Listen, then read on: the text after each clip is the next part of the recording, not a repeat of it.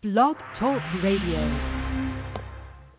You ready? It's time to start. This should be played at high volume. This is the ANDREA SHEA King Show. And I'm just a gal like any other gal. That's cool. You know what this is? What is this? The ANDREA SHEA King Show. It's me, don't you remember? We were just talking about you. Totally amazing. Thank you. The ANDREA SHEA King Show. I think you've got something there. ANDREA SHEA King You're really going to like it. Quite understandable. is on the air. Something's definitely going on here. Take my word for it. Now. Come on, it's showtime. Make it so. Ready, go.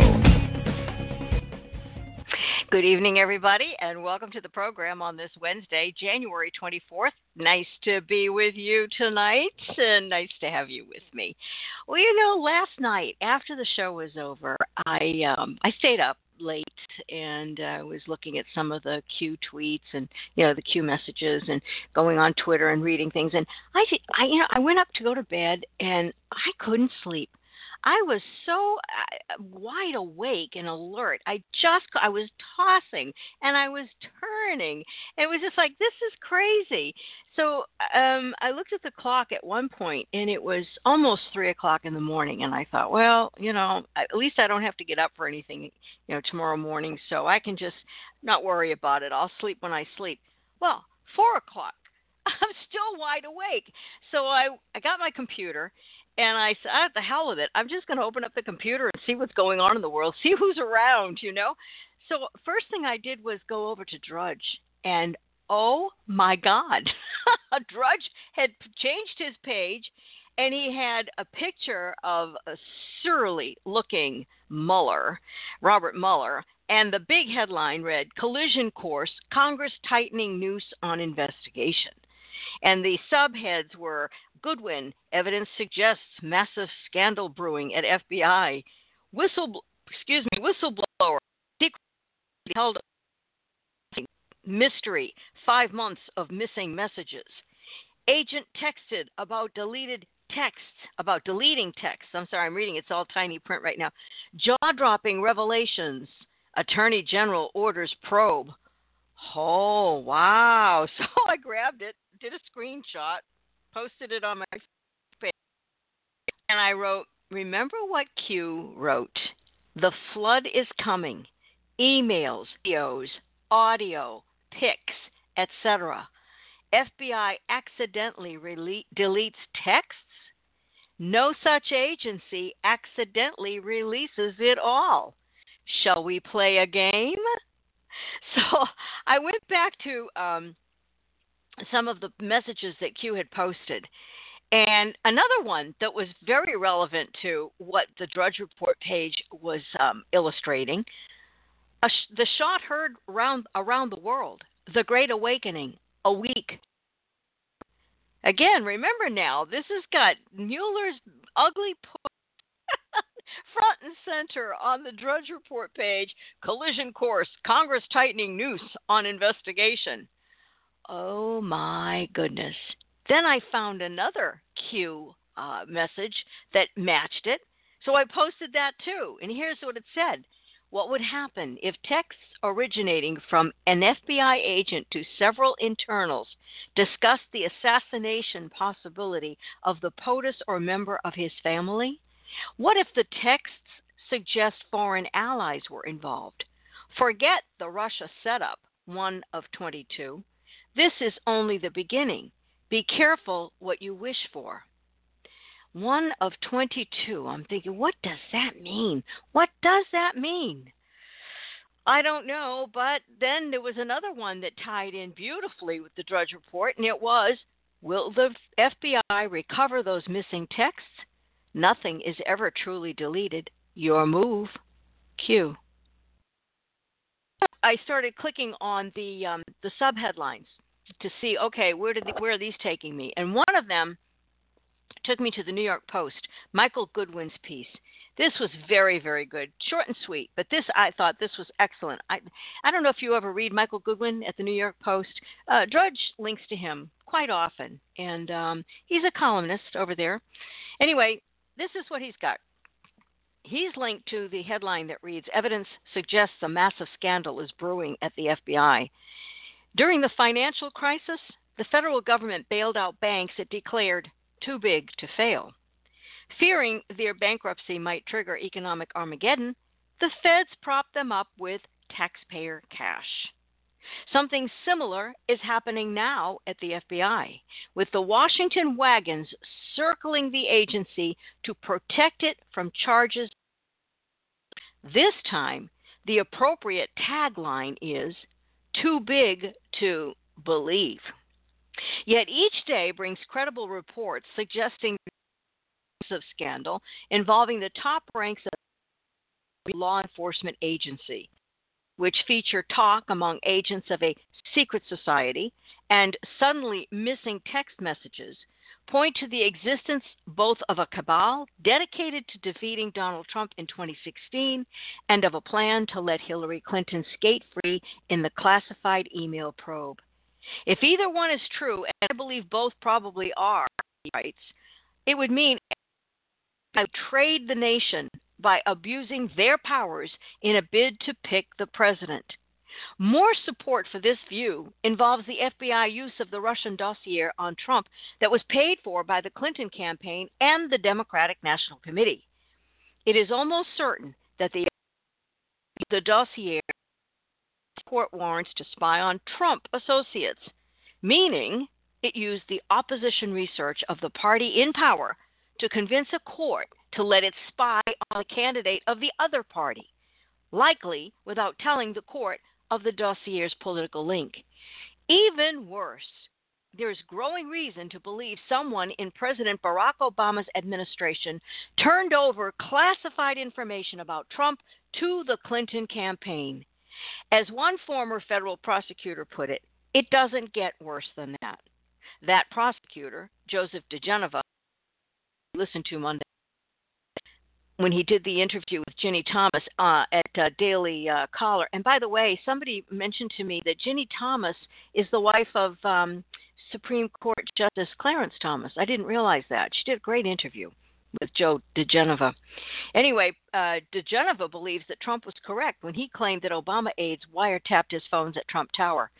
These and other elements combine to make a toxic brew that smells to high heaven. But most Americans don't know much about it.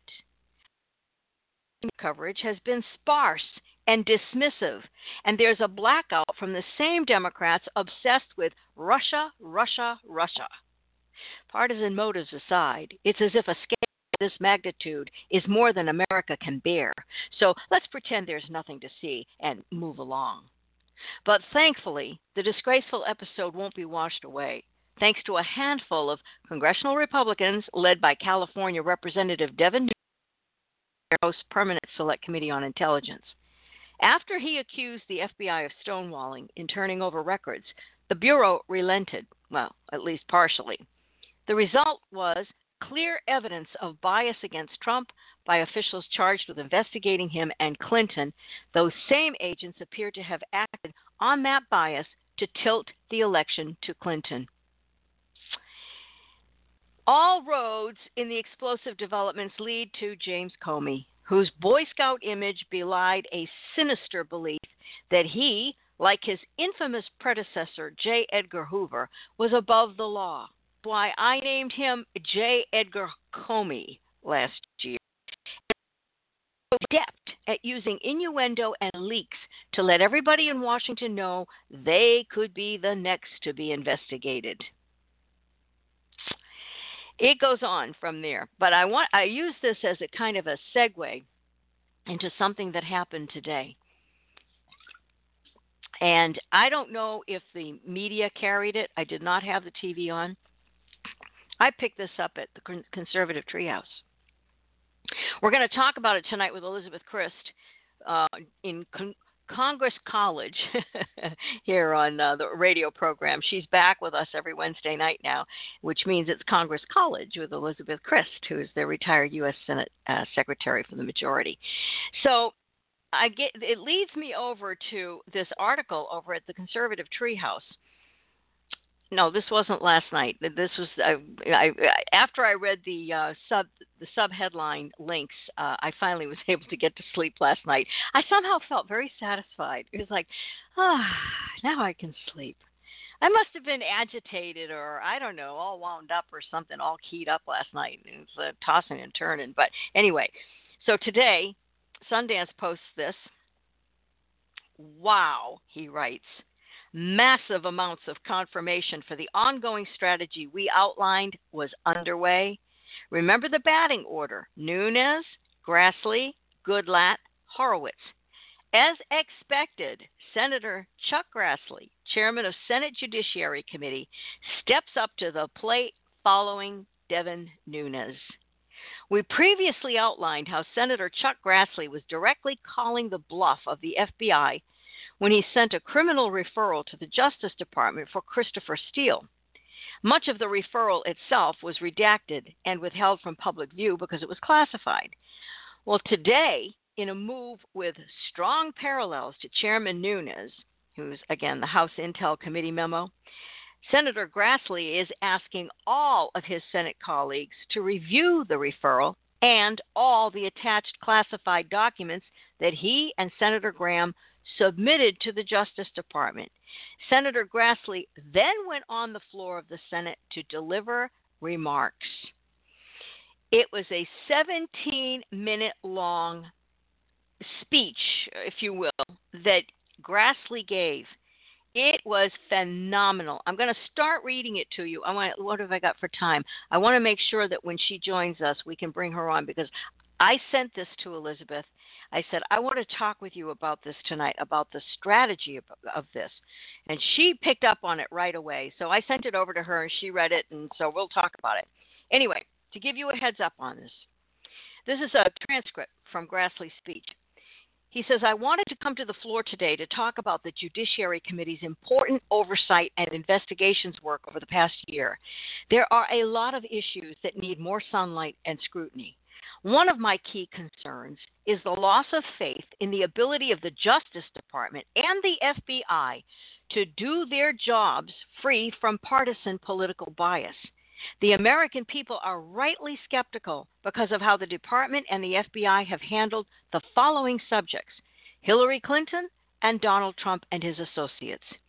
Hiding from tough questions, controversial cases, is no way to reassure the public. If the department is afraid of independent oversight, that just reinforces and skepticism. The only real way to reassure people is to let the sun shine in and let the chips fall where they may. In each of these cases, the government should obviously find out what happened and hold people accountable if there was any wrongdoing. But it also has to play by the rules and be held accountable for its actions too. We need to shine the light of day on all of it. As part of our investigation, we have requested documents and other information from the Department of Justice and the FBI. Much of that information is classified. The department has provided very limited access to those classified materials. It has limited the Judiciary Committee's review to the chair and the ranking member of the full committee, and to the chair and the ranking member of the subcommittee on crime and terrorism. The government has also tried to severely limit the number of appropriately cleared staff who can review documents and take notes. We have reviewed some information related to whether the FBI used the so-called Trump dossier and the extent of its relationship with its author, Christopher Steele. As Mr. Steele was hired by Fusion GPS to research Mr. Trump's alleged ties to Russia. His work was funded by the Democrat National Committee and the Clinton campaign. Remember, it took a subpoena and a court battle with the House Intelligence Committee to force that fact out into the open. Lawyers for the DNC and the Clinton campaign officials denied it to the press for months. They lied. The founder of Fusion GPS, that was untrue. When the news finally broke, the New York Times reporters actually complained that people who knew better had flat out lied to them about who funded Mr. Steele's dossier. But back before the 2016 election, it's unclear who knew that Steele was gathering dirt on Trump for the DNC and the Clinton campaign. Many of his sources for claims about the Trump campaign are Russian government officials. So Steele, who was working for Fusion GPS, who was working for the DNC and the Clinton campaign, who was working with the Russians. So who was actually colluding with Russians? It's becoming more clear. It goes on where he talks about basically how Senator Graham and him have come across information that just does not add up. That Christopher Steele has said one thing and then said another, and in different venues, different documents. And they want to know who's telling the truth. Who is absolutely telling the truth here? He says, fortunately, the department has agreed that it has no business objecting to our members reviewing our own work because the Department of Justice won't allow them to see what they've got. So Grassley and Graham are going to allow their members of their committee and their staff that's allowed to, that's got the security clearance that allows them to see it, appropriately cleared staff to do it, to look at the memo that Senator Graham and I sent to the Deputy Attorney General, that would be Rosenstein, and the FBI Director. And then members can make up their own minds about it. I've also encouraged them to review the committee's transcripts and other unclassified materials that have been available to them and their staffs for many months. And finally, I've encouraged them to let me know if they believe that any of that information should be made public. Amazing. I mean, this is definitely a brilliant move of strategy from Senate Judiciary Chairman Chuck Grassley and Senate Judiciary Member Lindsey Graham to send a criminal referral of Christopher Steele to the DOJ for investigation. Okay, so we're going to talk about this with Elizabeth because I think that this is something that is right up her alley, quite frankly, and she can give us some insight onto the strategy of this and what they hope to gain from calling the DOJ and the FBI on the fact that they won't release information that these guys need to complete their investigation. Anyway, with us tonight, joining us as she does every Wednesday night now as Congress College's Elizabeth Chryst. She's the retired U.S. Senate Secretary for the Majority, and she joins us tonight. Elizabeth, good evening. Hey, Andrea. Yeah, you are right. There's a lot to talk about and a lot to sort of puzzle through, but the move, I guess, by Senator Grassley and Senator Graham and some of the others is really, really clever because basically the Justice Department has tied their hands, or they think they have tied their hands. And you know what would be interesting if we see this being taken even a step further, which would be a vote on the Senate floor.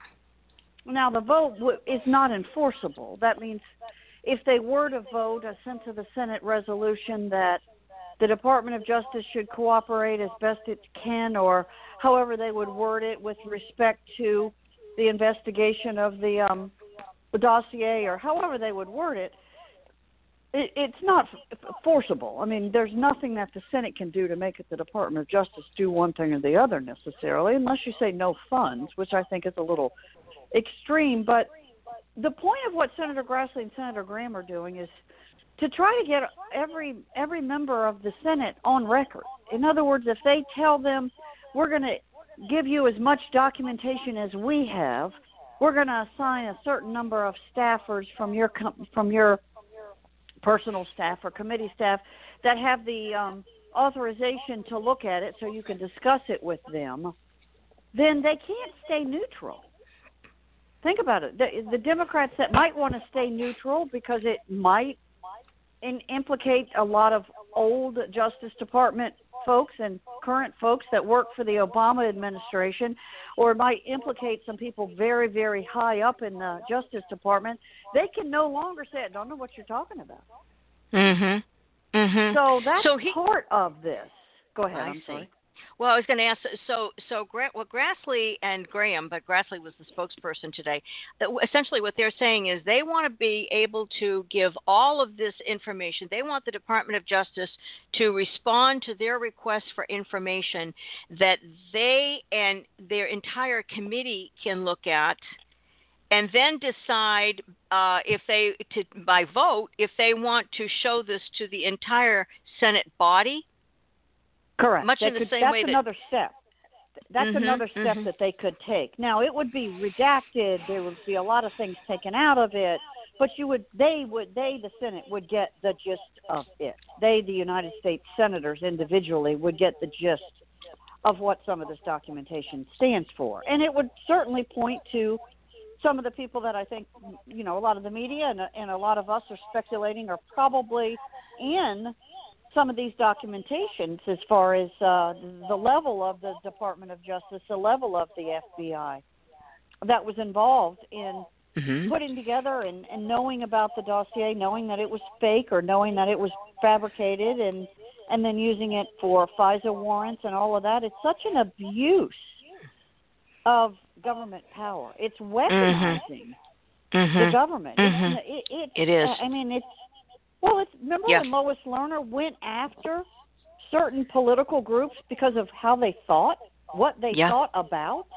Yeah. That was a weaponizing of our IRS.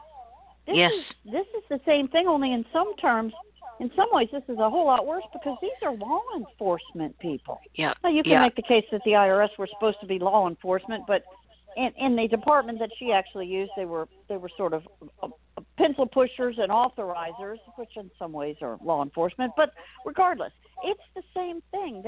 Obviously, the Obama administration got pretty good at weaponizing various agencies. Yes. We know they did it with the EPA, the Environmental Protection Agency. Yeah. So this may just be another chapter in that, but this is going to be so egregious because they're law enforcement officials. And the other thing too is that this matches what Devin Nunes is doing with that 4-page memo. He's trying to get that. He sent it off to the Department of Justice to get the approval from the DOJ to be able to make sure to vet it, to make sure there wasn't anything in that memo that could endanger anybody, okay? And what the DOJ did was they kicked it down to the FBI. Well, that's like the fox guarding the hen house. The FBI saying, "Oh no, you can't let this go." As a matter of fact, I think that Grassley even mentions it. I believe he does, where it's like, wait a minute. There's nothing here that is classified in the things that we've mentioned. In fact, Assistant Attorney General Rosenstein talked with me about it on the phone in an unsecure location. If that's the case, then it can't be that classified. Right, and I think he also referenced some of it's been seen in the media. Yeah, let me see. I've got it. I'm sorry. Go ahead. Finish your thought because I'm going to read the part where he says this. Okay, yeah, I think he does reference that some of it was referenced in media outlets, and he does actually mention having phone calls. Yeah. And the phone calls were not on secure lines. There was no, heads up, we're going to be talking about, let's switch lines or let's decode, or there was none of that. And if you've got that, it would be great for listeners. Yeah. And let me again, go ahead. I'm sure you teed it up. This is a chairman of the Judiciary Committee in the United States Senate. All right. So he says, now, I wish I could talk more openly about the basis for our referral and other concerns, but right now that information is largely classified. It is controlled by the Justice Department. As I said, the department has permitted only the chair and ranking of the full committee and the subcommittee on crime and terrorism and limited numbers of their cleared staff to see the underlying documents.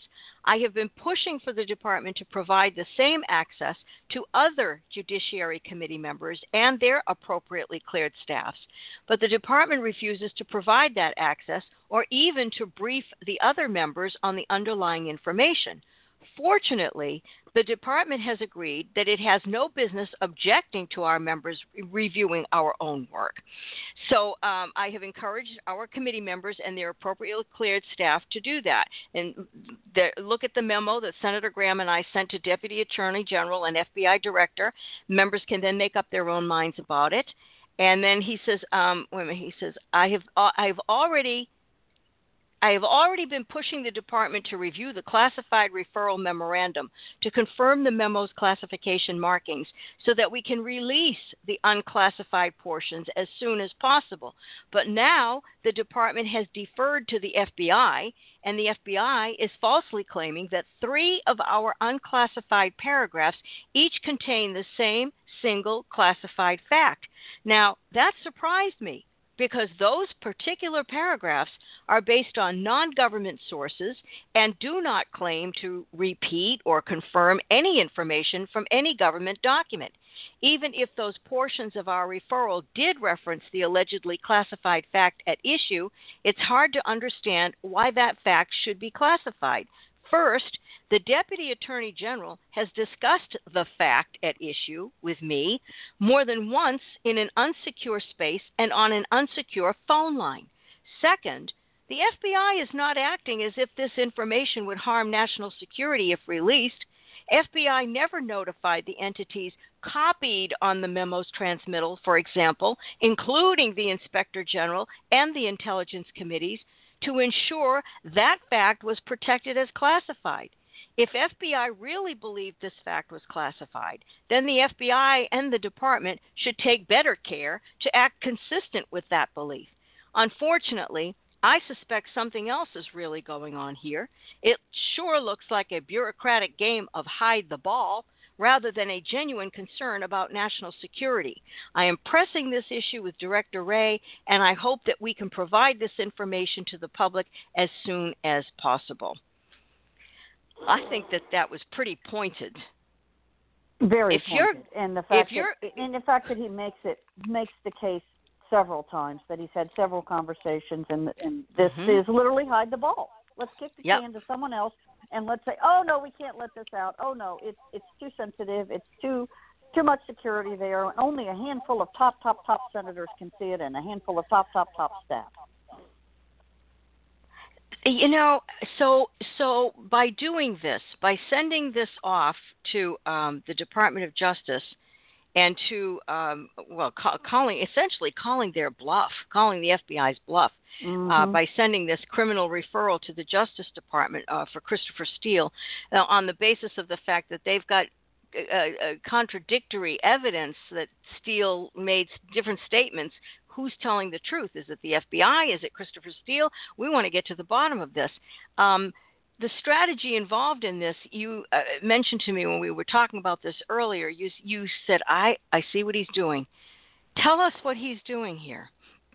This is the same thing as if you and I think that there's an illegal act going on in our neighborhood, so we go to the police department and we file a complaint.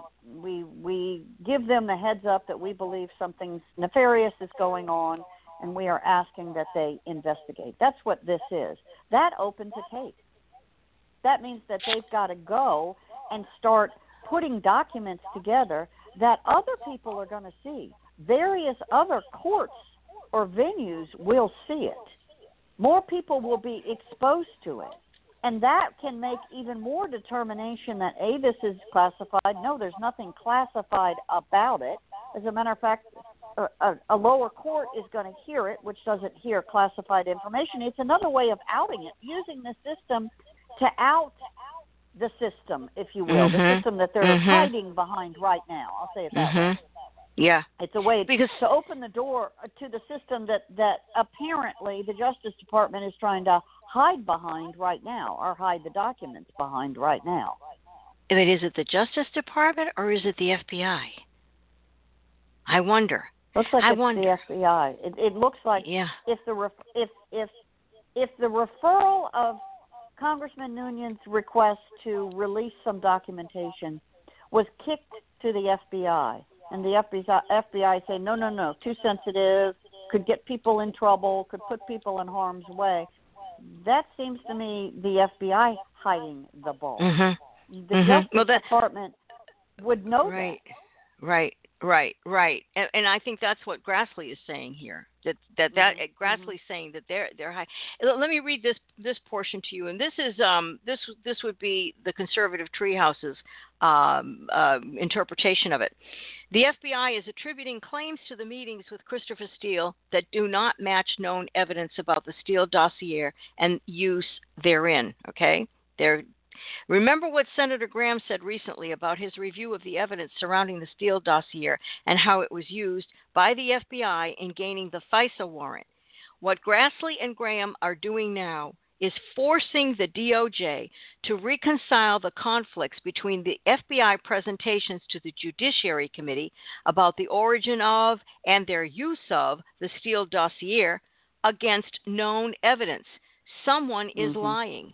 Graham and Grassley know the motive to lie about the Steele dossier does not necessarily belong to Christopher Steele. Why would he lie? The motive is within the corrupt FBI. And in order to accurately prove ownership of the falsehoods, Grassley and Graham are saying, if what the FBI says is true, then Chris Steele is lying, because the evidence doesn't support what the FBI previously said to us and attributed to Christopher Steele. In other words, as you said, Grassley and Graham are calling the bluff of the FBI, putting them on the mark. Exactly, because, again, going back to the scenario if we believe the neighbor was doing something wrong, if investigating that neighbor, you really find out who is doing the wrongdoing. And you will honestly know it's not the neighbor, but it's the neighbor's cousin or something. I'm trying to make a story out of something that might get too convoluted. The bottom line is they know if they ask the local police, which in this case is the Department of Justice, to launch a criminal investigation on Steele. Why did he say one thing when you told us he said another? That's how you reported it to us. They're either going to have to make up a whole bunch of documentation on Steele, make him out to be a liar in multiple ways, or it's going to become pretty obvious that Steele was telling the truth and they were lying when referencing his actions to them in committee. This is beautiful. I mean, they've set the trap. Oh, and by the way, a tweet came out tonight. True Pundit tweeted it that Obama is lawyered up. It's official. He has lawyered up. Really? I'm looking for the tweet right now. Yes, I'm looking for it. When I find it, I'll yell out to you. But yeah. Okay. He says that. It's the insiders know he's lawyered up, officially lawyered up, as of today. Oh, I know where it was. No, it was it was on it was QAnon. Here it is. It says today, former President Barack Hussein Obama formally retained counsel. So does it say who the counsel is? No, but there's a clue there that says 9/WW, and so all of the the people who are trying to figure out what this means is they're thinking maybe it's the 9th biggest law firm worldwide, 9/WW. That's just one of the things they're throwing out there, as a possibility. We don't know yet, and the media is going to protect Obama, but it's going to come out. If he's formally retained counsel, that means something's happening here. I wonder if it's Covington and Burling, where Eric Holder went. Wouldn't be surprised. Would not be surprised. Yeah. And I don't know how. And you would think that Eric Holder would have to recuse himself. Yeah. Well, speaking of which, Eric Holder tweeted the following today. He says, this guy is so arrogant. He says, responsibility of Attorney General to protect DOJ components from political pressure, not to be a part of that pressure. Chryst understands that. FBI filled with people who do their jobs in a non-political way, including Andy McCabe. To which Thomas Paine, Thomas Paine is the guy who's provided the inside information to Ron Johnson, Senator Ron Johnson of Wisconsin. I'm absolutely convinced of it because Paine he's been breaking stories left and right. And I have to laugh because I'm watching Hannity, and he's got Sarah Carter on there. Now, she's a paid contributor now. She's not with Circa anymore. I guess Fox made her a better offer, which I don't blame her. I'd take it, too. But the stuff that she's putting out there, it's like, hello, those of us who've been following this, we've known this stuff for like weeks. Anyway, Thomas Paine, who himself is an insider, he, I believe, is the one who has clued in Ron Johnson. But anyway, he retweeted Eric Holder's tweet with his own comment that says, "Are you beginning to see who effed up the FBI and DOJ first? Look no further than this career liar. He's not off the hook either. They go RICO on this crew. Holder will be attorney shopping too." Interesting. Yeah. Very interesting. You know, but, as we talked about at the beginning of this, weaponizing our federal government, weaponizing agencies is, it's beyond reproach. And, Eric Holder sounding smug in my mind, that of course we know that the Department of Justice has many, many, many good career people. Of course we know that the FBI has many, many, many, many thousands and thousands of good agents. Absolutely. That's not what this is about. No, not at all. We know the IRS has thousands of people that are good-minded, good government employees. That was not what Lois Lerner and that whole investigation was about. No, and the people who are working in the rank and file, they hate this because they see. In fact, they're the ones that are leaking and blowing the whistle to the people who can do something about it by publicizing it, by putting some sunshine on it. People like Sundance at the Conservative Treehouse, Thomas Paine at True Pundit. I mean, these guys, and even George Webb, these guys they are so connected with the rank and file who know what's going on. And they're the ones, they're like, oh, please help us, because it is so corrupt. I can't do my job. It's so corrupt. So, and these agencies are vital to our country. They're vital to our country. Absolutely. And so we have to restore the respect of each one of them. Yeah. Another tweet from Thomas Paine. He's retweeting a Twitter from Mike Levine. I guess he's from ABC News. He tweeted, "Scoop. ABC obtains the full text message between FBI officials referencing a secret society within FBI. Was it in jest? ? And then he's got the link to the ABC News article on it. And Thomas Paine retweets it saying, "Deep State running scared, calling in ABC News to take some heat off the FBI cartel. # secret society." This secret society, Paine wrote about it last spring. When what's his name, Andrew McCabe, right after the election, Andrew McCabe got about 16 of his top lieutenants together in a room, and they were talking, and McCabe said, first we're going to F Flynn, and he used the F word, and then we're going to F Trump. This was told to Thomas Paine by somebody who was there, who said that most of the people that were there laughed. He said, but there were a scattering of them that didn't find it funny.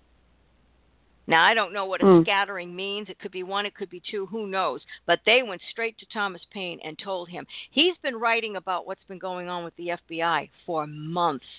And so I have to kind of chuckle when I'm watching, if I catch the replay of the Hannity show, and I see, Sarah Carter up there, and, she's all excited, and her eyes are blinking a mile a minute, and, good for her. But it's like, you're behind the curve. You're so behind the curve.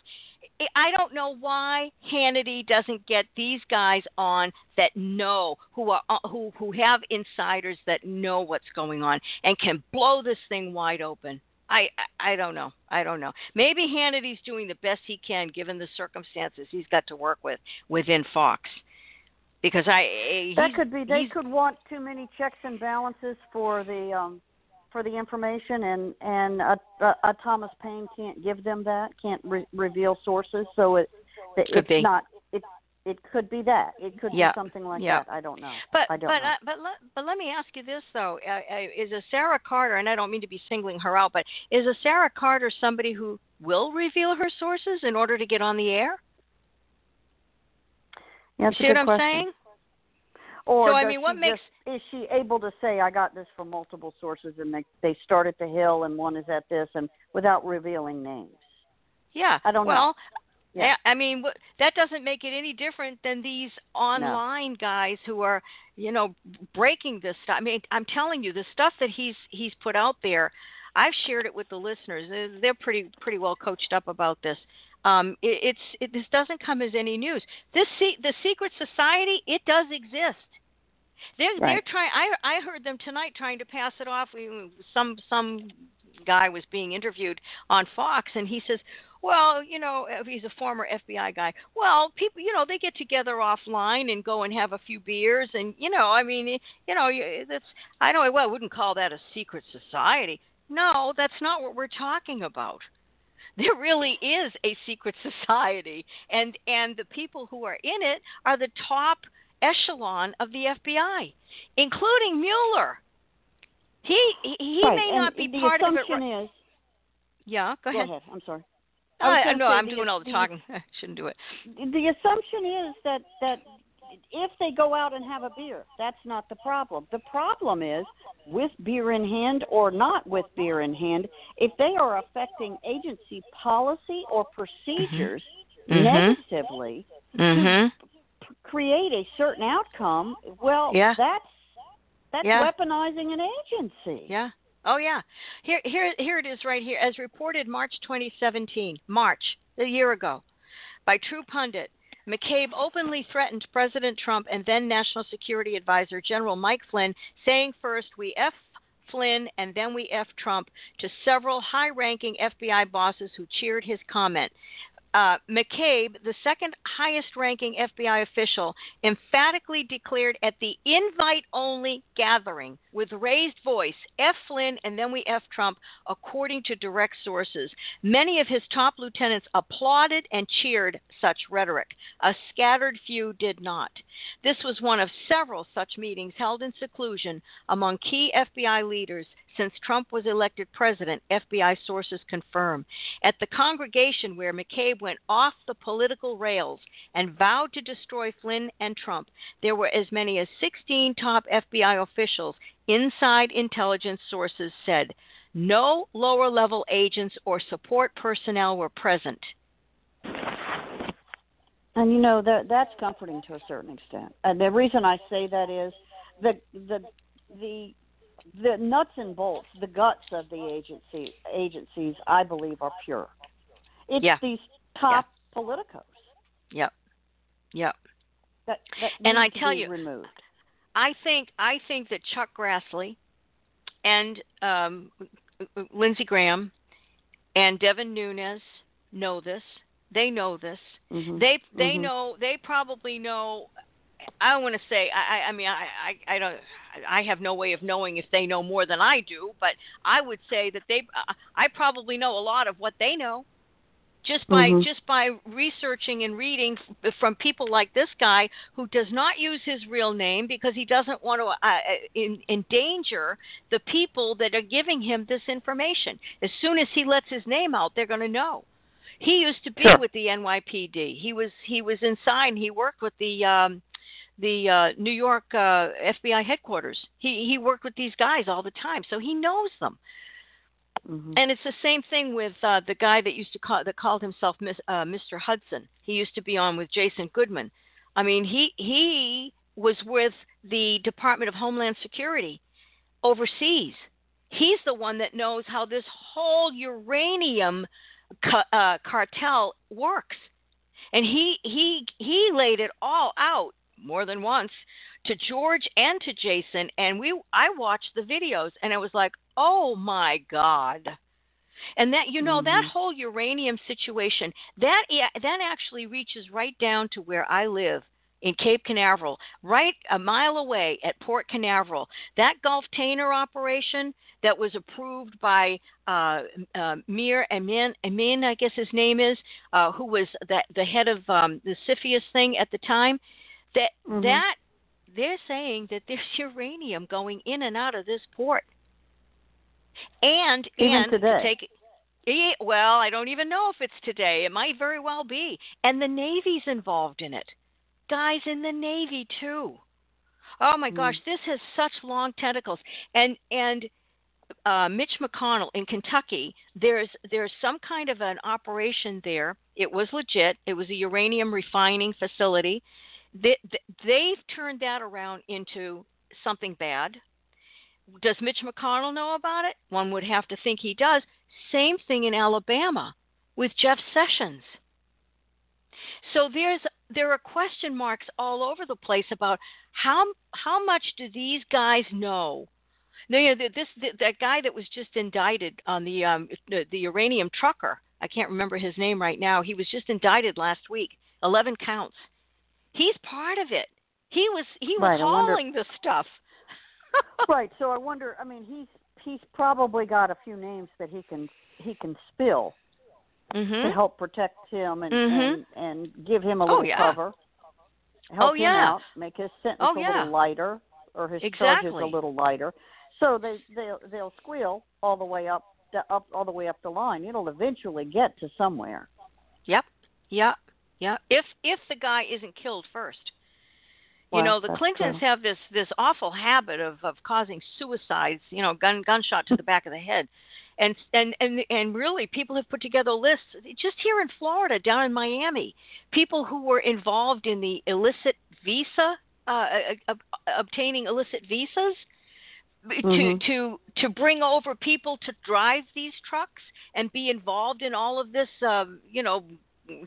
chicanery. These people, if they stepped out of line, they ended up dead on a beach. Two lawyers, two corrupt lawyers. I'm kind of getting off the beaten path here, but I guess my point is that what we see Congress doing is yes, it's the right thing, but this is bigger than Congress. Their hands are tied. They're boxed in by rules, regulations. They've got to go through these procedures. They've got to do this. They've got to do that. I mean, just look at Grassley. He sends it over to the DOJ. DOJ kicks it over to the FBI. Right, and then it gets buried. It gets buried. But what will be interesting is if, presumably, Grassley, this is the beginning of his march towards getting the answers out, getting the real evidence out. There's other ways he can do it.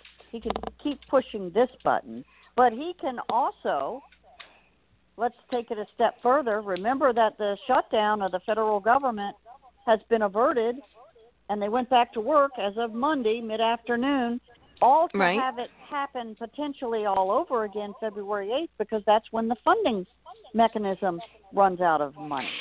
Yeah, let's talk about that. That means that every federal agency, every government agency is going to run out of money again on February 8th. Senator Grassley could stand on the floor and say, I object to extending that period past February 8th unless this document is released, or I will object to giving the Department of Justice money.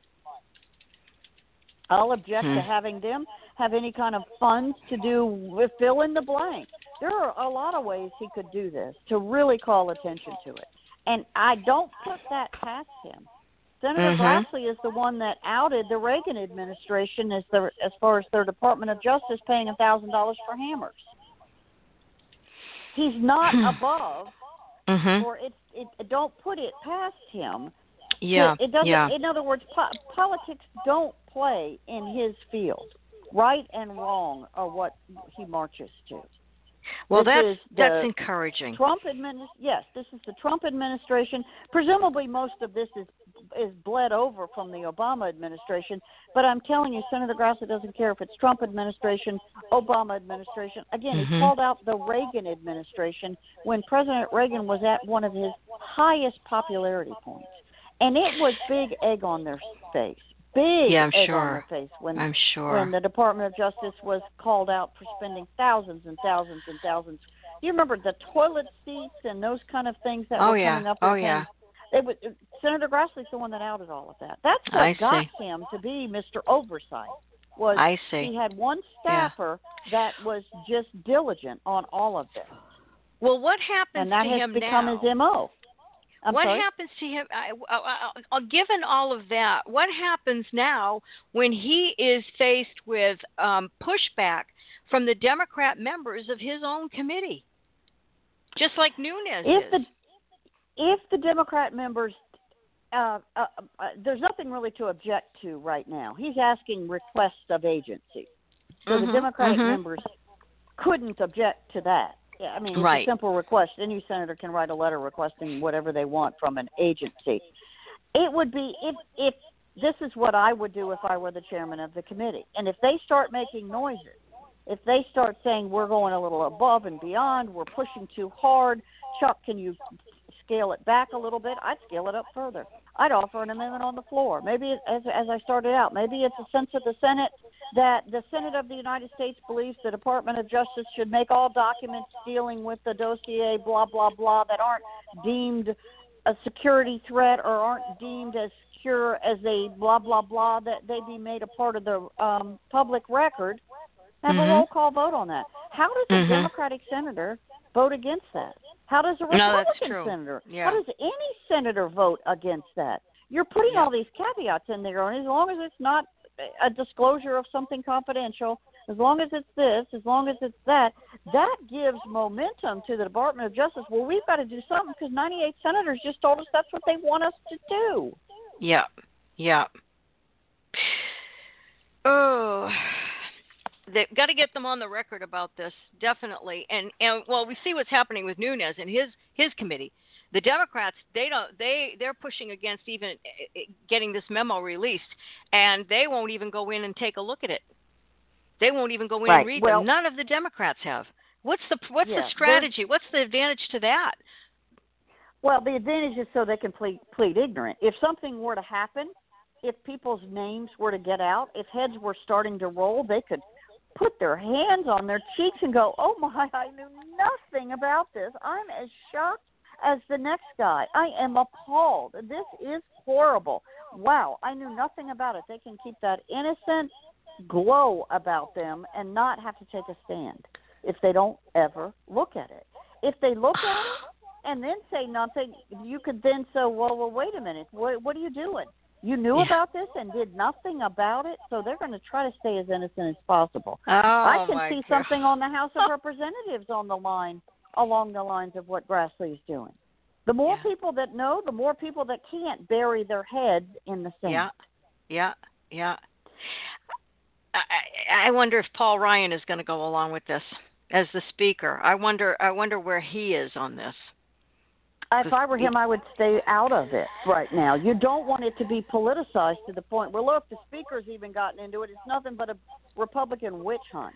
You don't want that. I would keep him low profile. If he gets asked, they're my chairman. They know their committee of jurisdiction. I'm letting them exercise their rights as chairman. That's what I let them do. I don't want to put my finger on every committee and every chairman's decision as to do X, Y, or Z. We put our faith and our trust in our chairman, and that's their committee of jurisdiction. That's their expertise. That's how they became chairman of committees. End of story. Yep. That's brilliant. I can see that. Definitely. So I think this is just the beginning. I guess is my point. This is the beginning. And Grassley doing this on the floor could be helping Nunes in the House. Give him a little backbone to take it a step further. Take it out of your committee. Take it over your committee. If your committee's stalling, then jump over them. There's bound to be jurisdictions in their judiciary, House Judiciary Committee. Give part of it to the Judiciary Committee. Have the chairman of that, I believe it's Goodlatte, have the chairman of that committee start making similar noises. Bang the drums. Make a drum beat. Yeah. This can be a drumbeat from all sorts of organizations. I would get police and law enforcement organizations to say, we deserve to know. We deserve to know. We deserve to see it. Mhm. And Goodlatte has nothing to lose because he's already said retired. He's leaving. Right. Yeah. Right. So he can pull whatever. Exactly. He has been a pit bull for his Virginia district for many, many other times. He's a little bit of a version of a Chuck Grassley. He wants to get to the bottom of things. If he believes a wrong has been committed, he wants to get to the bottom of it. He's very persistent with that role of his chairmanship. So I can see this empowering the chairman of the Judiciary Committee on the House side and helping Congressman Nunes of the Intelligence Committee. Wow, look what the Senate's doing. We ought to echo it on this side of the building. This is kind of related, but not exactly. President Trump is saying that, sure, he'll sit down and talk with Mueller under oath. And everybody's going, oh, no, don't do that. Do you think, here's my take on it, and I want to get your impression of it. I'm thinking that he's saying that I'll do it under oath, kind of staring down Mueller as Drudge put on his page, but I think that his legal counsel won't let him, and he knows it. Or they're going to make the rules so stringent that it's going to tie Mueller and his people in knots. What do you think? I think a combination of both of those. It is that I'll do it, and I'm going to let my legal team work it out. So now everybody is all excited or panicked, whichever side of the playing field that you're on. Well, the Democrats would be all excited. They would be thrilled to death. Oh, we're finally going to get him. He's going to trip on his tongue. He's going to say something boneheaded, or he's going to get himself in trouble by tripping on his tongue or saying too much, because we know the president has a tendency. We think he has a tendency. I'm not sure most of it isn't self-imposed and done on purpose, but that's for another whole conversation. But you've got the Democrats cheering to the point where Mueller's going to have to do this now. But let's think about it as your second half of your explanation. What if the legal team only agrees to do this if Mueller can only ask him, is the sky blue or the sky pink? In other words, nonsensical, nothing burger questions, so that the whole interview turns out to be nothing, and that's how Trump can clear his name. It's got to be one or the other, because really, I mean, Trump, the art of the deal. I mean, look what he did with Schumer. Right. I was just going to say he kind of did this with Schumer. He called him down to the White House. And that Schumer obviously did not have an end game. You know, when you start these shutting downs of the federal government or shutting down agencies or putting holds, I'm going to even lessen it to something as simple as putting a hold on a major nomination for a major agency or department, an assistant secretary or a cabinet level position for that matter. The question always asked, I've asked it a million times, when senators would say that's what they want to do. Okay, Senator, I'm happy to help you with that. To what end? What's your end game? Because that's where the leader wants to know. Because he wants to puzzle through it and go, that end game stinks. I'm not playing it with him or her. Or I'll help them. Or how can we help them get through this, etc. He wants to know the end game before the beginning game even starts. To what end? I think Chuck Schumer was called completely, well, I know he was called completely off guard when he was called to go down at the White House. But that created what? Too. What did that create? An expectation that Schumer is going to come in and save the day. Oh, yeah. Get what Big he sheriff. wants. Get what he wants. And be able to report back to his people that he got what he wants and he solved all the problems. And basically, Trump said, go work it out. You're a member of Congress. You're the leader of the Democrats. Go talk to the Republican leader of the Senate. Go work it out. And threw the ball right back in his court. And then the president proceeded to say, oh, by the way, I'm not negotiating anything until the government's back open. Period. Yep. So it literally tied Schumer's hands. He had no choice but to open up the government or to vote to open up the government again. So given all of that, what happens next in February when the CR expires? They got an agreement from the Republican leader. This is the best they got as far as the Democrats and their face saving. They got an agreement that the Republican leader would offer a DACA type piece of legislation, some kind of status for those kids that were brought to this country not on their own volition but by their parents, and now are grown-ups by all senses, 18 or older, and are trying to become responsible members of society, whether it's doctors, military, just go to college in general, whatever, and they're struggling because they are being hit with they're not legally in this country, and they're getting to the point in their life they need to be, to take the bigger steps, to buy the house, to buy the car. You know what I mean? You can be illegal and be 10 and it never hurt you. It's hard to do that 18, 19, 20 and want to be something in this country. A homeowner at best, at least. You know what I mean? So there has to be something done. I think most American people believe that. Does it mean cut in line, in the immigration line, with all the other people that have been in line? I mean, my opinion is no. Don't allow them to cut to the front of the line, but give them a path. Maybe it's a different path. Maybe it's not quite the same citizenship. Maybe they have to earn a little more of it as adults. I don't know. I'm not an immigration lawyer, and I don't pretend to try to write legislation. But the point is, something will come up on the Senate floor, and they will simply debate it. There's no guarantee it'll ever pass. There's no guarantee there's 60 votes for anything. Anything.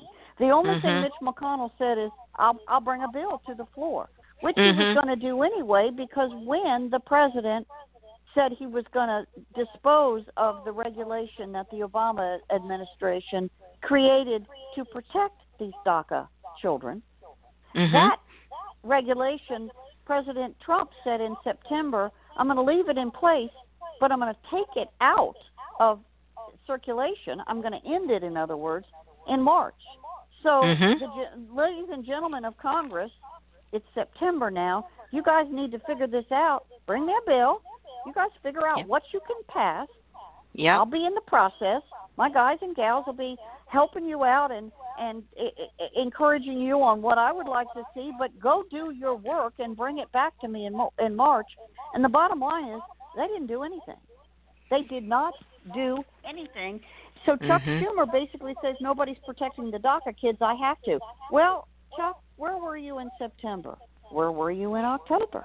Where were you in November? Where were you in December?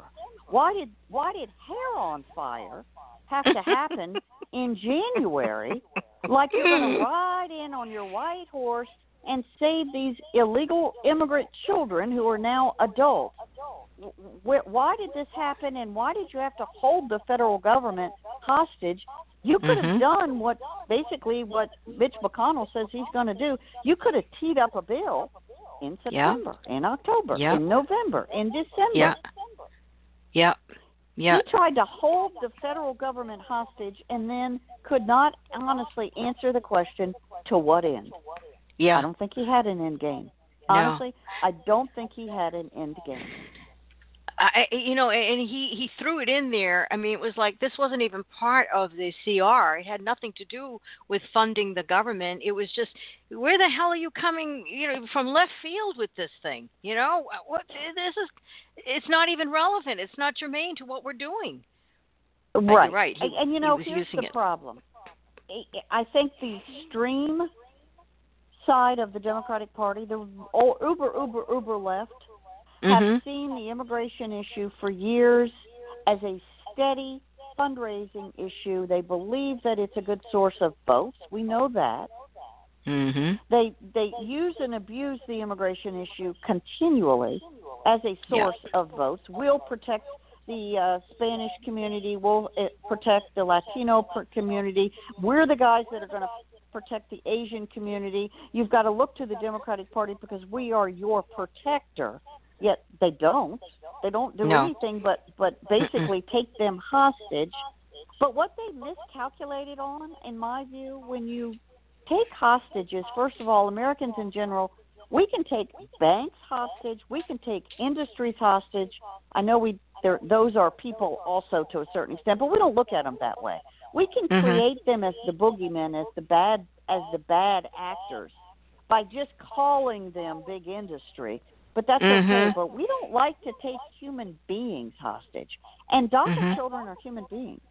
We pitted government workers who are human beings against DACA, undocumented dreamers, if you will. Those are human beings. We pitted one human being against the other. Well, I'll say Chuck Schumer did. That's distasteful to us in general. Bad choice of hostages.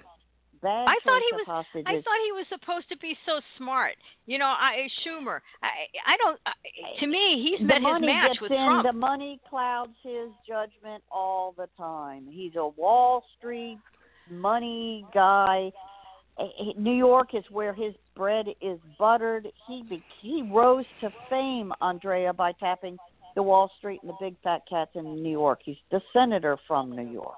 So he has a steady stream of that money coming in, and that means that money, people are talking to him all the time. So it sort of clouds his judgment. Another miscalculation of to what end, he also pitted all of these against our beloved military. Oh, yes. So shutting down the federal government was hurting our military. We love our military. We, the American people, love our military. We stand for them almost over anybody else.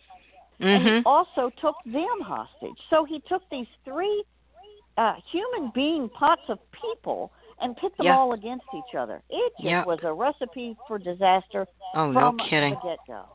It really, really was. Yeah.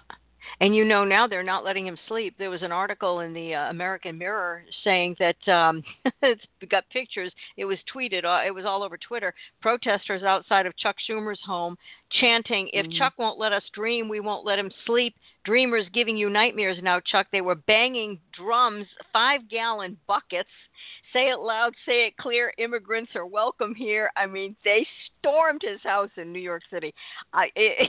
He's got to be thinking, oh, man, I can't even imagine what's going through his mind. He must be steamed.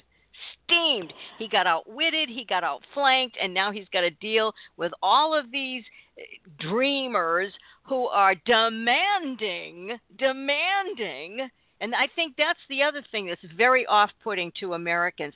No, we don't want to be mean. We don't want to be cruel, but damn it all, put your Mexican flags away and start acting like you love America. Right. I mean, this doesn't do them any favors at all. And again, this whole game, this whole scenario, this whole one-act play is going to have to be recreated all over again February 8th. And what's he going to do now? Do nothing? That's my question. What is he going to do? He's really got himself in a box. No, he doesn't. Yep. He's got himself in a box. And Nancy Pelosi. If he doesn't do it again, what is he going to say? Well, I don't care as much today, February 8th, as I did January 19th. I really cared about you on the 19th. I loved you to pieces on the 19th. I threw my body in front of the train on the 19th. Don't love you so much on the 8th. Yeah. Because I can't get you anything. I don't know what he does. Well, and then that bill, okay, the bill that's going to come up, that Trump promised that there would, be a bill, Mitch McConnell did. They're going to be debating that. That's going to be another Donnybrook. That's going to be another horror show. Right. Immigration bills, the last one they did successfully, I believe it was 1986 or 89. I was just going to ask you, will they be bringing that bill up before they vote on the CR or the budget or after? Potentially. Before? They promised to do it before the March deadline. They don't have much time. The next handful of weeks. No, they don't. And they don't have a bill. That's the phenomenal thing.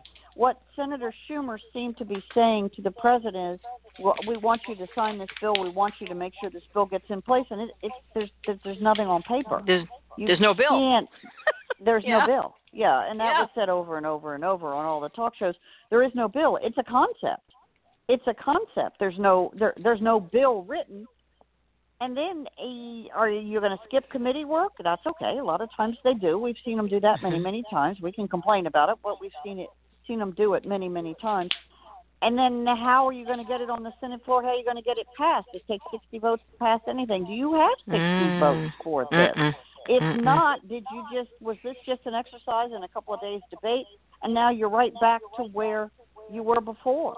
And you've got the president saying, I told you I'm going to end this program at the end of March, or I can't remember if it's the beginning of March or the end of March. It's sometime in March.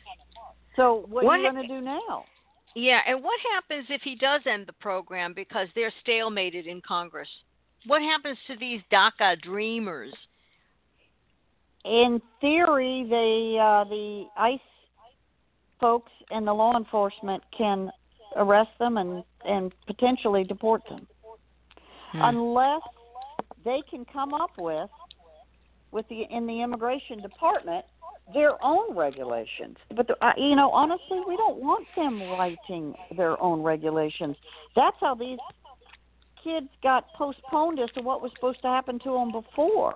The president has taken, or the former president, President Obama, took so many of these regulations, rewrote them, and basically wrote legislation through agency heads. We don't want that, Andrea. We have a representative government. Like it or not, our members of the House and the Senate are supposed to be writing this stuff.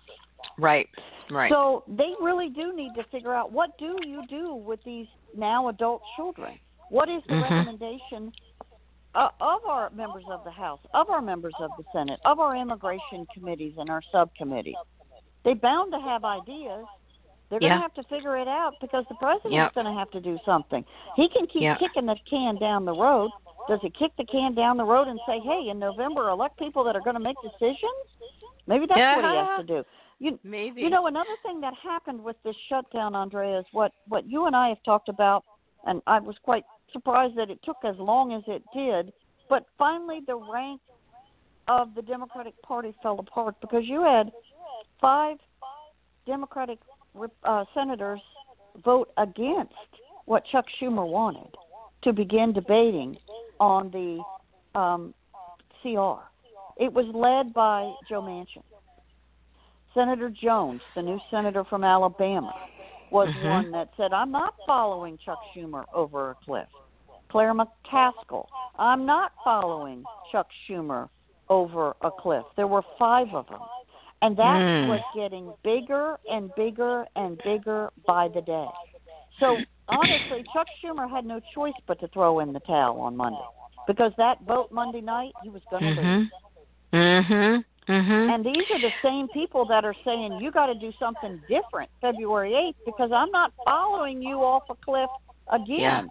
And again, it's led by the likes of Joe Manchin, the Democratic senator from West Virginia, who's in a very, very, very red state. Let me tell you something else that happened in West Virginia last Thursday that has gotten his attention, and it may get his attention to help the Republican Party even more. The drug czar in his state resigned. And that's important because opioid epidemic in West Virginia is now the opioid epidemic capital of the United States. More people overdose from opioid overdoses from drugs than any other part of the country. It is epic proportions in that state. So they had put together a drug czar for the state, and they had start putting task force, and for reasons I don't remember, that person up and resigned out of the blue last Thursday.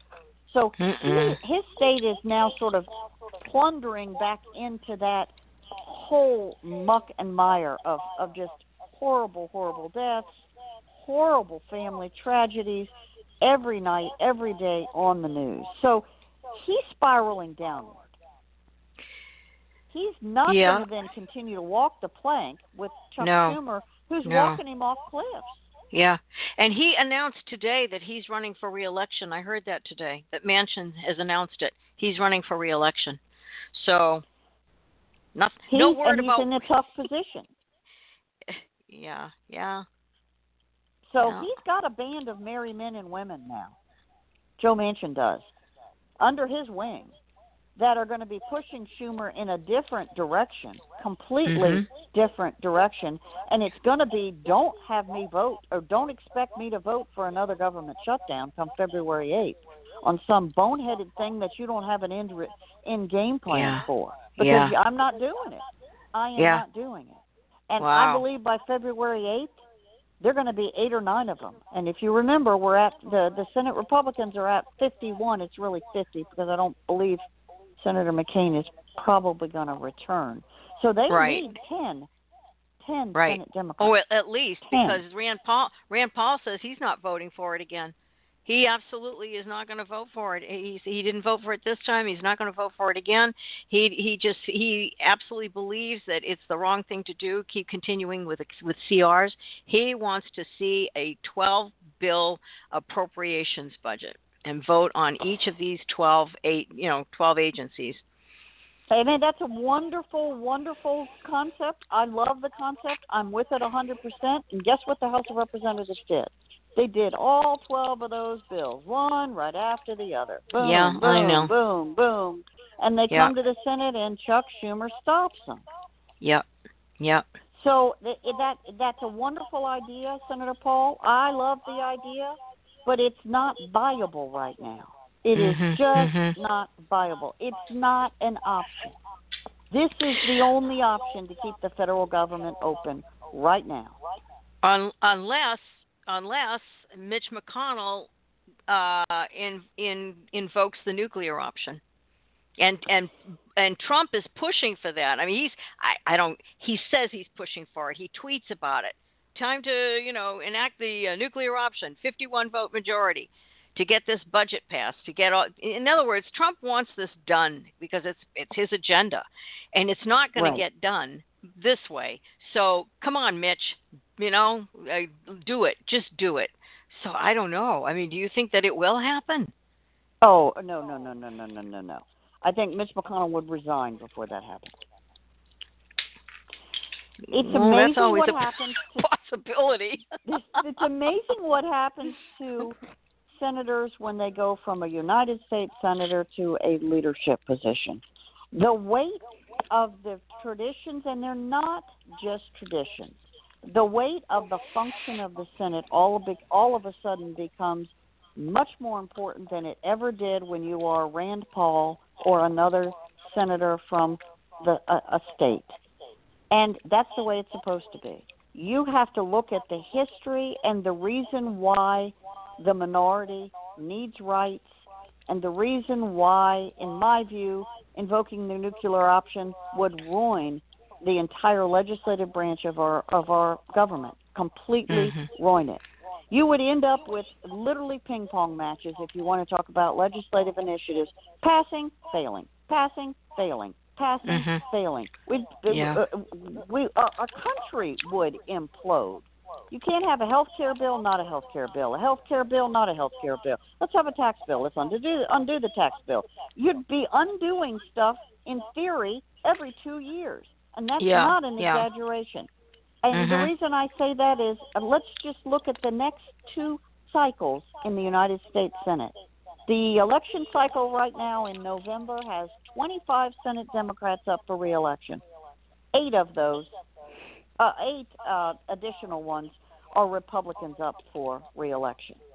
The flip side is, in 2020, I think it's 22 Senate Republicans up for re-election and 11 or 12 Democrats. I wish I pulled that up earlier to actually get, but that's pretty close. So if the Democratic Party does well this time, then it's going to be the Democrats that are controlling the Senate. And then in 2 years, you'd literally you'd be doing nothing or you'd be undoing pieces of legislation over and over and over and over. Agencies can't run that way. Yeah, it's too easy, too easy. Right, so either you've got a president that does nothing but veto and therefore gets nothing done. You need the minorities to have rights because you need to engage them in some way.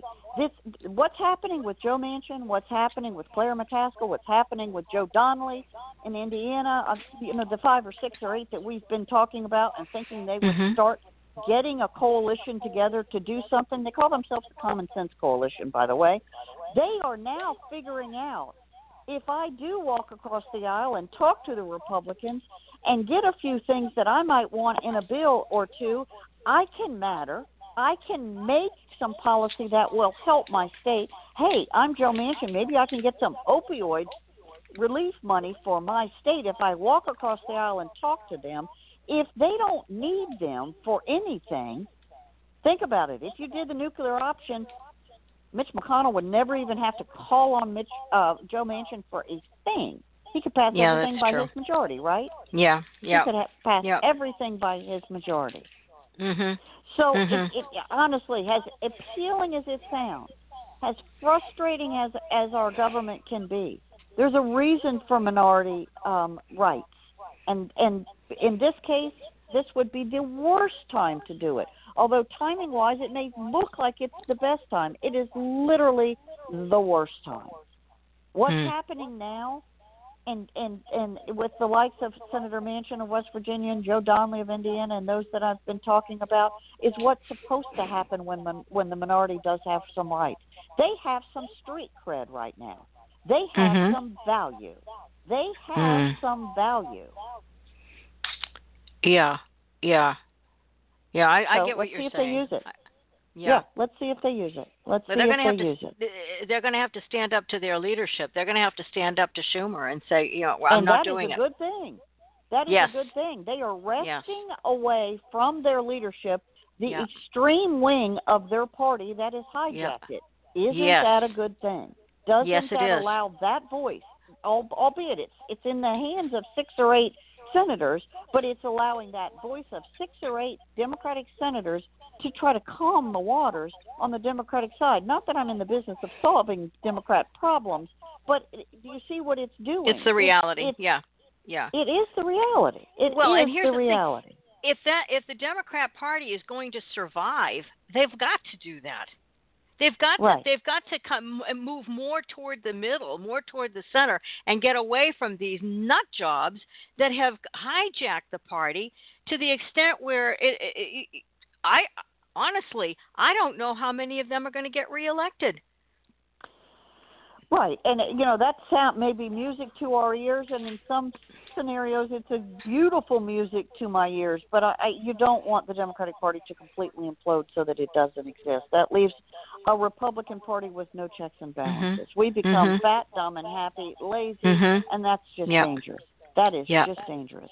We need them to push and prod and poke and keep us on our toes. So you do want a two-party system, maybe even a three-party system, but you want at least a two-party system. So, again, I think it'll be interesting come the next couple of weeks to watch the chutzpah, to watch the street cred that Senator Manchin and the Common Sense Coalition is imposing on the Democratic leader, Chuck Schumer. And let's see if it does create a bill to do something about the Dreamers, to do something with them. I don't think they're ever going to be satisfied in Libya unless you give them full citizenship, the front of the line. Don't make them pay any kind of fine. Don't make them do anything. Just applaud them, give them a ticker tape parade, and make them citizens. Right. That's right. No.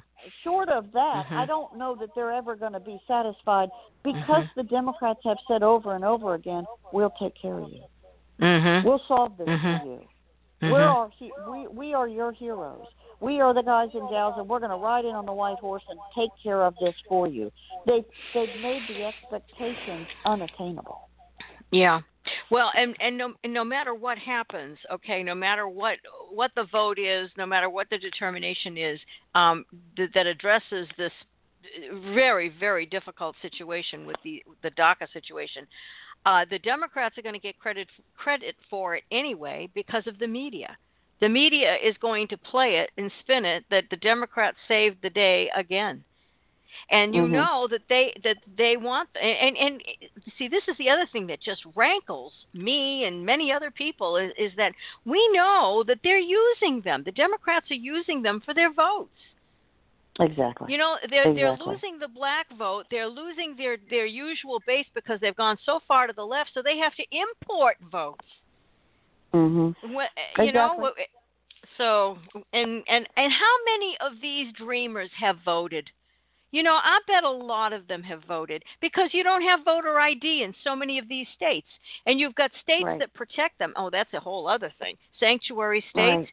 I guess that Trump, the Attorney General, Jeff Sessions, has said they're going to start going after these sanctuary states. And Right. Xavier Becerra in California, oh boy, I'll tell you, George Webb has been talking about what this guy's involved with. This guy's knee deep in uranium. He's suing Trump. He's suing Trump. Oh my gosh! It's just. This is new territory because obviously we've never had our Justice Department say that they're going to start arresting state officials that are not enforcing the law. Yeah. I obviously this is growing pains. This is a territory that our country has never. This is a direction we've never gone. I don't know if that will create chaos within states. Will it sort of breathe a sigh of relief for residents in those states? Will they literally sort of say, well, it's about time. Our state government had gone so out of touch with the safety of all residents. It's about time that the federal government rode in and saved the day. Or will there be riots in the street? I don't know the answer to that because, again, we've never gone to these lengths. But I know the Attorney General is being very, very, very careful on what lengths to go to and how to do this. I mean, he literally can't go into various major cities in California and start arresting mayors and police chiefs. I mean, that visual alone is too disturbing. It's not to a lot of people. I don't mean disturbing to the eye. No. I don't mean disturbing to the eye, but it I'm trying to put this in words. It breaks down the chain of authority too severely, in my mind, right away. I don't. In other words, if you go into a major city in California and arrest the police chief, put him in handcuffs, or her maybe, put her in handcuffs and drag her away, who is going to police that major city? Is that alone going to cause a riot? From bad guys. That's why you have a deputy chief of police. I mean, there's always somebody in the low. I understand, but are they prepared? Is this too much chaos? I don't know. Does the Attorney General say you have 45 days to start complying or this will happen? And in 30 days, I want to see your exit strategy. And in 25 days, I want to see the assistant or the deputy police chief. I want to see his or her plans on how this is going to roll out. When I drag the police chief's ass out of his office or her office and put him in a paddy wagon. You almost have to walk them through how to make sure this doesn't cause riots. Well, and I think you're going to have riots from bad guys. Yeah. Oh, yeah. Well, George Soros funded mobs, but you've got like this Javier Becerra, California Attorney General, who used to be in Congress. He said that he's warning employers in California of legal repercussions if they assist federal immigration officials in an impending crackdown in the sanctuary state.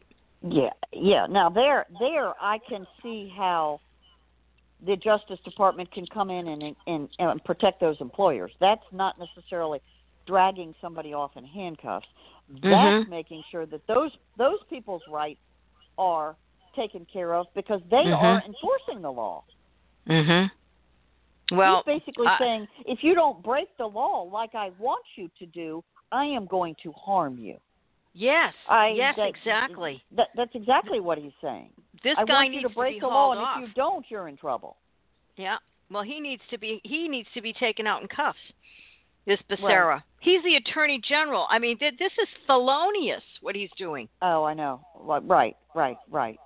So I say all of that to say, while it sounds good on paper that the Attorney General is trying, it's a lot of paper. There's going to be a lot of paper and a lot of steps and a lot of scenarios to keep sort of mob rule from overcoming these major cities, and that is not to the betterment of the citizens of those cities and states that, albeit their state legislature, their state government are letting them down. It doesn't mean that the federal government acts in such a way that puts them in jeopardy also. So it's a lot for the Attorney General because we've never been here before. No. These are steps and scenarios. These are places that our federal government has never, ever gone. And like you said, it's growing pains because it's like the Leviathan that is our federal government has had to wake up. And now they have to take some measure, some movement, and they're not used to it. They're not used to it. No, they have to make some And difficult it's decisions. And it's places they don't really want to go. I don't want to see our federal government come down to Florida and start arresting police chiefs in Orlando. Orlando's a sanctuary city. Disney, Mickey lives there, Minnie lives there, Donald Duck lives there. I know I'm being a little silly, but I do not want the police chief of Orlando to be hauled off in handcuffs. In part because that's where Donald and Mickey live. I know, but it's a huge I do, but at the same time, sometimes when you get cancer, I understand. you've gotta go in and you gotta take it out, and sometimes you take the good out with the bad. That's my view of it. I'm not worried about the optics. I'm truly not worried about the optics. If somebody is like this Becerra is violating federal law, and he's violating federal law, and he's threatening those who won't violate it with him. He needs to be taken out. That's the over the top. That just seems just way over the top. Yeah. A good resolution to this might be those in those states where you have law-abiding attorneys general, i.e. Pam Bondi in the state of Florida, have her go down to Orlando and arrest the police chief. That wouldn't bother me one bit. That's our top police officer in our state, making sure that our state stays safe for our residents of our state. And that's different than the federal government coming to me. Right. And this is a little bit about states' rights, and I don't like the big arm of the federal. But what do you do in California when the top policeman in California is the guy? Exactly. Well, then you send in the feds. You have to send in the feds. You're right. Yeah. You're right. You're right. Yeah. And use him as an example. And everybody else, like Kamala Harris in the Senate, if she protests about it and she tries to pass legislation to protect, take her out too. They need to be made an example of. You can't break the law. Right. We can't. Again, because these we can't. You're right. That's exactly right. We can't, so nobody should be able to. But again, because we've never done this, we need the Attorney General's office needs to do this as thoroughly and as fairly as they can, because it will be the precedent for doing a whole lot more. It'll be used as a precedent for the Agriculture Department to go in and do some nefarious something to somebody, and the Energy Department. And I worry. I just worry.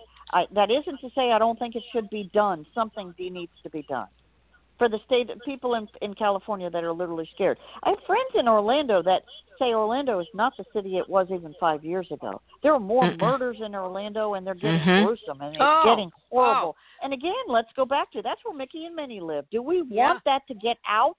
No. It's sort of a Florida secret right now that Orlando is not, the motherhood and apple pie and Chevrolet town that it professes to be because of Disney. Not at all. My phone, I get alerts. I'm signed up for some local TV stations out of Orlando and here locally, and I get alerts at least every day of a shooting in Orlando. Right. There was an alert that came. Two kids were shot to death.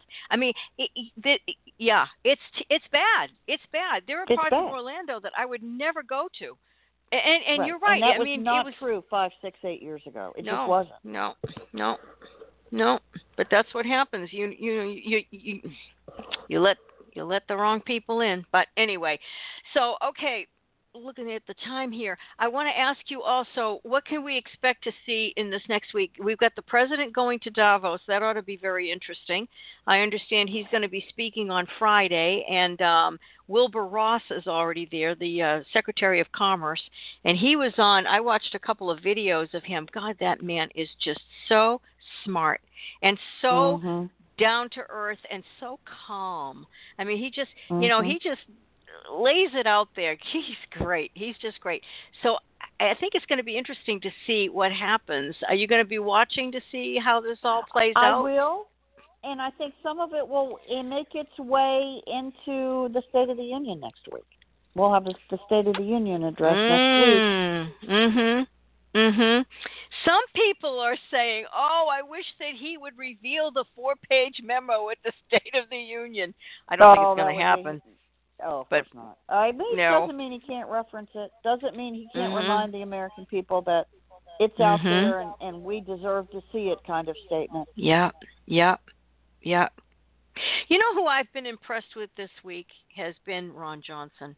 Remember you and I went to that seminar, that conference, and you sat in on one of his presentations, and you came out of there and you were just so impressed with him. You said, man, he was talking about things that people just didn't want to hear. And this was a conservative conference.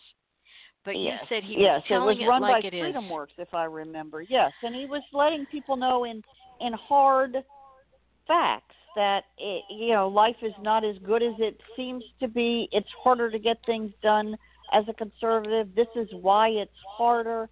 But let's buck up, roll up our sleeves, and we can get it done. And if you remember, in the next room, the next hour, we listened to Ted Cruz talk about pie in the sky and all these things that he was going to get done, and if you weren't a good Republican if you didn't get them done with him. And I remember you and I shaking our heads going, well, they're not even possible to get done. So who was the more reality person here? Yeah. But anyway, Ron Johnson has, I think he had some issues with some staff the first time around. He struggled with some staff in big ways, keeping good, serious staff. I think he's finally got a good team around him, and that's important for members of Congress. And that helps him sort of hone his message and get some of these intelligence reports, as you're alluding to, that maybe he's getting from some of these good people on the Internet, and him become a good spokesman for him. I think that's all wonderful. Yeah.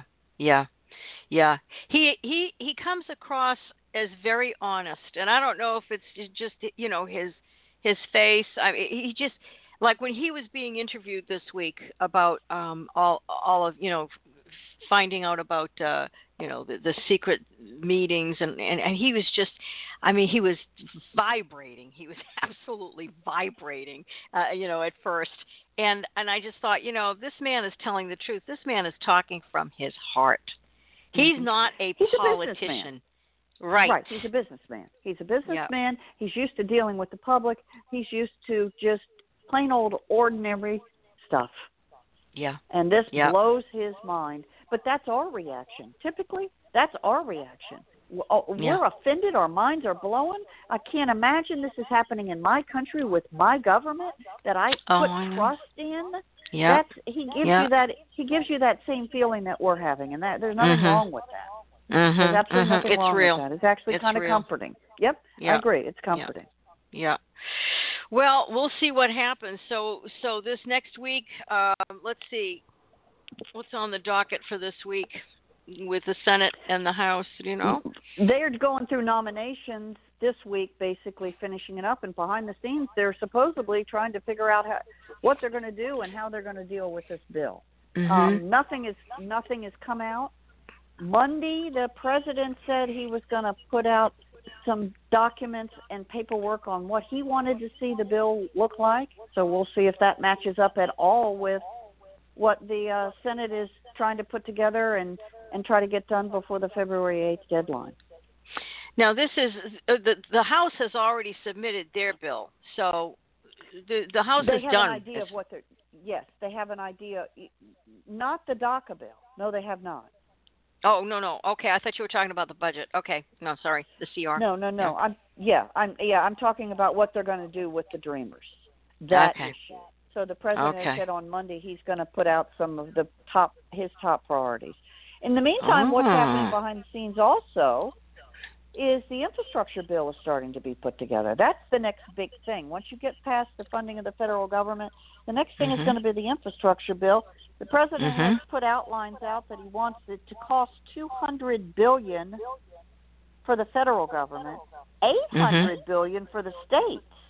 Now, you've got governors that are starting to literally start freaking over that figure, $800 billion. Now, of course, the president's going to tell these governors, start doing toll roads, start figuring out how to make the money, you start being businessmen, and I think he's going to try to teach some of these governors how to do sort of the art of the deal kind of stuff. Yeah, that would be very interesting because, we have so many governors up for re-election this time around, and the number of Republican governors is in the 20s.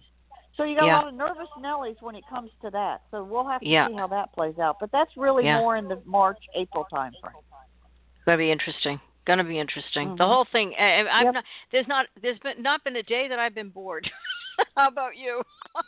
No, I agree. Absolutely not. And then, as I said, once the State of the Union happens next week, then they're going to really start getting into the minutia of what is February 8th going to look like, what's the DACA bill going to look like, how is it all going to play out. And Schumer's going to have to relive over and over and over and over again his missteps the first time around because people are going to go, now what are you going to do? Oh, it's going to be Groundhog Day for Schumer. Right. And, think about this for 1 minute. The media says over and over and over again to Schumer, now what are you going to do? He can't really answer them because why is he going to tell everybody his strategy right then? So he's going to have to sort of dance on the head of the pin for many, many, many days. And then I believe his answer is never going to be a great answer because he's left himself not in a position where he can't get out of this very well. Yeah. He's not going to be able to get out of the whole scenario very well. No. He'll be able to get out of it. He'll figure a way, but he'll limp out of it. And I don't know if the Dreamers will be banging drums outside his door for the rest of the year. Because it's certainly, I don't think, going to satisfy them. Well, that would be just, wouldn't it? That would be just desserts. It would be great. Just keep banging on those drums. Oh, my gosh. Oh, and in the meantime, we've got our Common Sense Coalition led by Joe Manchin and some other Democrats that we can watch and see how much they're able to push the Democratic Party to cooperate more with the Republicans. Yeah. Have you heard about Susan Collins and her talking stick? Her talking stick? Her no. talking stick. No. Well, evidently, Susan Collins had a meeting in her office and to get some people together. They were going over a bill. I can't remember what it was about, but it was pretty contentious. So she brought out this stick. And she said, this is a talking stick. And she said, whoever's holding the stick gets to talk. And then the next person who wants to talk, you hand them the stick. And in other words, nobody can talk until the person with the stick is through talking. Well, I know the Indians did that. I've seen it done before, where they're sitting in the teepee and they've got the talking stick, and this is a way that the chief settles things amongst the squaws or whatever the other Indians. So anyway, what happened was somebody got a little exerted, let's just say, who had the talking stick, and he went to toss it to somebody else across the room, and it ended up hitting a glass elephant, knickknack that she had on a shelf in her office, knocked it down and chipped the elephant. So at that point she said, okay, enough with the talking stick, we're going to use a ball instead. Hopefully a Nerf ball so they don't hurt each other. Yeah. Oh my. Funny. Oh my. Susan Collins and her talking stick. Yeah, that is funny. Is it any funnier really than Elizabeth Warren? I mean, she's getting pilloried over her claiming that she's part Indian. Now they're saying the Indians are saying, we want paperwork. We want you to prove it. Well, and of course she doesn't have any. I think they've already pretty much proved that. Yeah. Oh boy. Yeah. And I guess Trump will keep referring to her as Pocahontas, which sort of gives me a chuckle. Oh yeah, and it's wonderful the names that he's coming out with. I mean, it's just it like I said, I've not been bored for one day. This has been quite a ride, and we're only 1 year into it. Exactly, and I can see us honestly having plenty to talk about between now and at least the summer. By the summer, I think it'll calm down because you'll get into that election mode where they'll just do exactly only what they have to do because they're going to be in election mode, and you've got that many Senate Democrats trying to come back after November. They're going to be wanting to be home as much as possible. And they're walking a very, very fine line. They really are. Unless they're in true blue states like some of these, they could. We could end up with a good-sized majority. I'm hoping. Maybe I'm being optimistic, but I'd like to see us get to at least 54. That would be nice. A much more comfort level than obviously where they are now, which is the worst. Yeah. I mean, Mitch McConnell has the worst majority possible. The only thing he's got is really in name only. Yeah. In name only. Yeah, because it's not a working majority. No, and Mike Pence had to go in and break the tie again. There was something that came up. I think it was today or yesterday. So, and this is the second time he's had to do it, and which is, I guess that's historic. Yeah, that's historic. Yeah. So, all right, Elizabeth. Well, listen, it's been interesting as always. Yes, and I think you're sweet, and I think it will continue to be. So thank you again, and I look forward to doing this on Wednesdays. And hey, everybody, have a great rest of your week. Oh, thanks, Elizabeth. You too. Enjoy it. Okay. We'll talk with you again next Wednesday. All righty. Bye-bye. All right. Thanks. Bye. And there she goes, our friend Elizabeth Chryst with Congress College. And all right, so that just about wraps it up for us for tonight. Like I said, last night I was just tossing and turning all night long. I think tonight I'm probably going to hit the sack and just go right out like a light. I'm hoping. Yeah, sometimes, it's just so much. Anyway, I'm going to leave you now and say thank you again for being with me tonight. Thanks to Elizabeth for being with us. And pray for our president who's heading to Davos. I think he's leaving tonight, flying out there, bringing Sarah Sanders and his team with him to Davos. So we'll be watching for that. Boy, it's beautiful there. I was watching an interview that was being done with Commerce Secretary Wilbur Ross, and the background was just beautiful. Big, big trees with lots of snow on them. Very, very pretty. So, all right. So we'll see you back here again tomorrow night. And thank you again. God bless you all. God bless America. And don't forget to say your prayers. Good night, everybody. Remember this song? Tossed and turning. I couldn't sleep at all last night. Just thinking of you. Maybe things weren't right. When I was tossing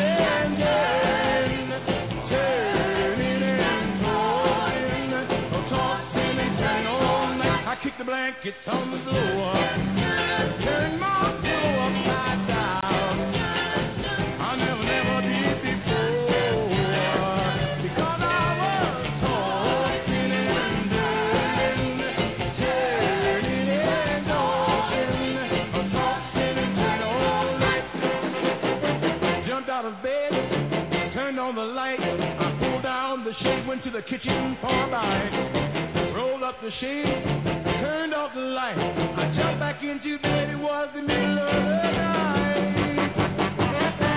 The clock downstairs was striking 4.